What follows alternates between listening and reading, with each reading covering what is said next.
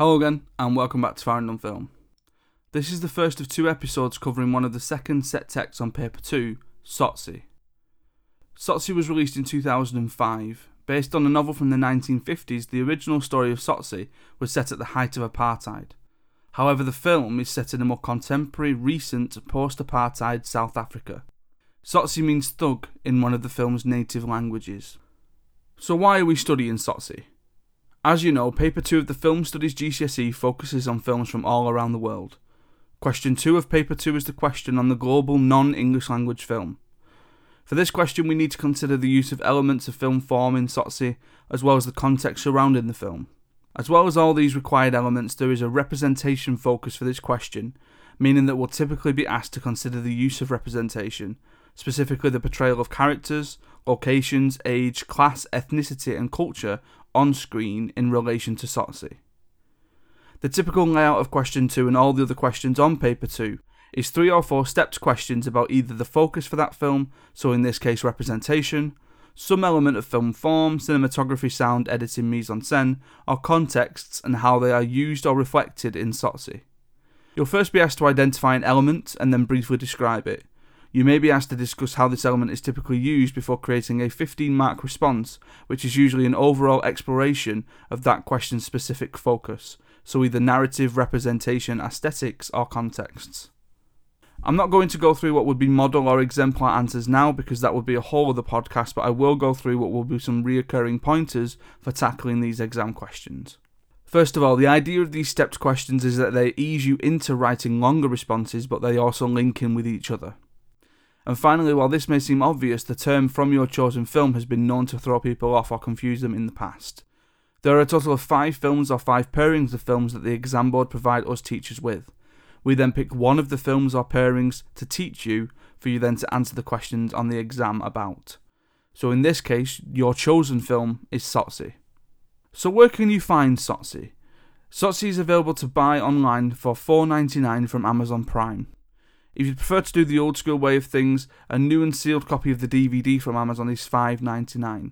For me, this has been the hardest film to try and get hold of, so I would advise that you either buy a copy of the DVD or buy a digital copy from Amazon Prime. There are also lots of clips scattered about on YouTube, including the Movie Clips channel and once again on Ian Moreno Melgar's Film Studies Fundamentals channel. So some context surrounding the film then. The film's set in Johannesburg in South Africa. The title of the film and the name of the main character comes from urban slang used in South Africa and when translated means thug. Adapted from a novel set in the 1950s, although the film changes the time given a more contemporary and modern setting. Tsotsi won 17 awards in total, including the Oscar for Best Foreign Language Film. In terms of social context, the film is set in contemporary South Africa, in the township of Soweto, where post-apartheid survival is still a fraught process for many South Africans who struggle to get out of poverty. The stereotypical representation here is not specifically South African, despite the culturally specific term. The urban black violent criminal posing a threat to the comfortably wealthy is familiar from films from many contexts, including Hollywood and the UK. The coexistence of poverty and affluence in modern-day South Africa is reflected well in the film's narrative. Essentially, this is symbolised effectively by the gate in which the Jubes attempt to protect themselves from people like Tsotsi, but in which John Jube opens at the end of the film as he calls Tsotsi brother. The theme of decency and the exploration of the roles of mothers and fathers as carers is one big thematic thread across the film. Setting the film in a post-apartheid South Africa allows it to represent themes that are common to many black people around the world. Themes that have expressed themselves recently in the Black Lives Matter movement in the US and elsewhere. It is nevertheless a film born of the history of Africa and more specifically South Africa. Just going to go through some quick themes and issues for Tsotsi. So decency, as I've already mentioned, is a key theme throughout the film, having respect for somebody and themselves and others. Crime, often seen as a way of life or potentially a way out of poverty.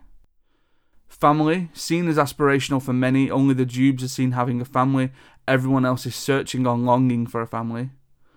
Responsibility, many do not take responsibility for their actions. When Tsotsi does, it changes and it becomes more mature and responsible. Redemption, Tsotsi tries to redeem himself by putting things right, the things that he's done wrong. There is a suggestion that others are going to do the same, or that it would be beneficial for them to do so. Apartheid. Segregation still exists, especially between the impoverished and the affluent, perhaps seen best, as mentioned, in the Jube's gated house. In terms of narrative closure for the film ends with Tsotsi raising his hands and it doesn't disclose what happens thereafter, thus leaving the audience with the ambiguity of not knowing what happens next to our protagonist. So to take you through the representation specifically of some of the characters then, so Tsotsi is our protagonist. He is the eponymous character and the one who arguably shows the most growth and reflects the themes most clearly. He runs away from home after being left by his abusive father due to his mother dying from an undefined disease, but this is heavily hinted at being AIDS. As a young child, David lives with other homeless children in construction pipes. The film focuses on him years later as a young adult and a gang leader now called Tsotsi. After being involved in a shooting, he accidentally kidnaps a 3-month-old baby. Tsotsi is often seen as the gang leader, which is clear in the positioning of him in the frame and his body language. His naivety and his inability to drive is reminiscent of him being a teenager. His clothing and the use of the Kwaito music, which is similar to hip-hop, also reflects him being a teenager. Miriam is the mother to a young child. She is initially followed and threatened by Tsotsi at gunpoint, who demands that she feed the kidnapped child.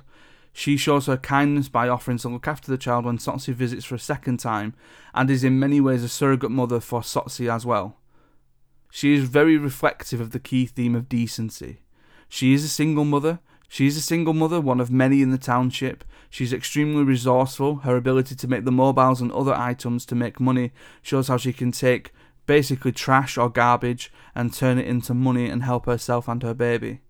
She is a homemaker, and in contrast to Tsotsi's home, Miriam shows her ability to create a warm and happy environment for herself and for her baby. She is the key representation of the people of Soweto, the people of the township, who are impoverished but are resourceful. Boston, seen from the beginning of the film as somewhat of an outsider of the group, he appears to be an alcoholic, and the reasons for his addiction seem to stem from his social situations and a way to cope with his life being in a gang and from crime. He's often referred to as Teacher Boy, although he was never actually a teacher. He fights with Tsotsi over the murder of a man at the start of the film, which is another catalyst for Tsotsi's change after he is beaten to near death by the protagonist. He is often the voice of reason, again going back to this theme of decency. Butcher is the closest thing that we get in the film to a traditional antagonist, given his violent nature, which often creates issues for the gang. He is the one who kills the man on the train and therefore shows how prone he is to violence. He seems to enjoy violence, and killing is his first choice in any scene involving crime, and seems to choose violence, specifically killing. In some ways, he's the version of Tsotsi if Tsotsi were not to change his ways. The police effectively reflect the post-apartheid nature of the film. We have one police officer who is black, one police officer who is white. We are seeing the post-apartheid in action here, moving towards equality, but it is the white Captain Smith who takes charge and orders the black Sergeant Zuma around. And finally, the Jubes. They are nouveau rich, meaning newly rich. In the last 50 years, black people would not have been in the financial position that the Jubes are in this film. For this reason, they represent a type of family and people who are able to be rich for the first time. They are clearly well off. They live in a large gated home, drive expensive and executive cars. Some key narrative elements then, just to finish off. This film clearly draws influence from the US crime movie and hip-hop culture. The use of the black gangster stereotypes is prominent throughout the film, but ultimately this film is more interested in the inner emotional conflict of the characters rather than the external physical conflict, despite some violent moments. Thanks for listening to The Required Learning for Tsotsi, and I'd just like to thank and credit Ian Moreno-Melgar for his exemplary knowledge organiser that provided a lot of the content for this episode. I'll be back later this week with a full film commentary for Tsotsi to support this required learning and your revision for Paper 2. You can help support Found on Film by following us on Twitter @FoundOnFilm, by liking us on Facebook at facebook.com/FoundOnFilm, and leaving a 5-star review at your favourite podcast provider. Stay safe, look after each other, and I'll see you next time.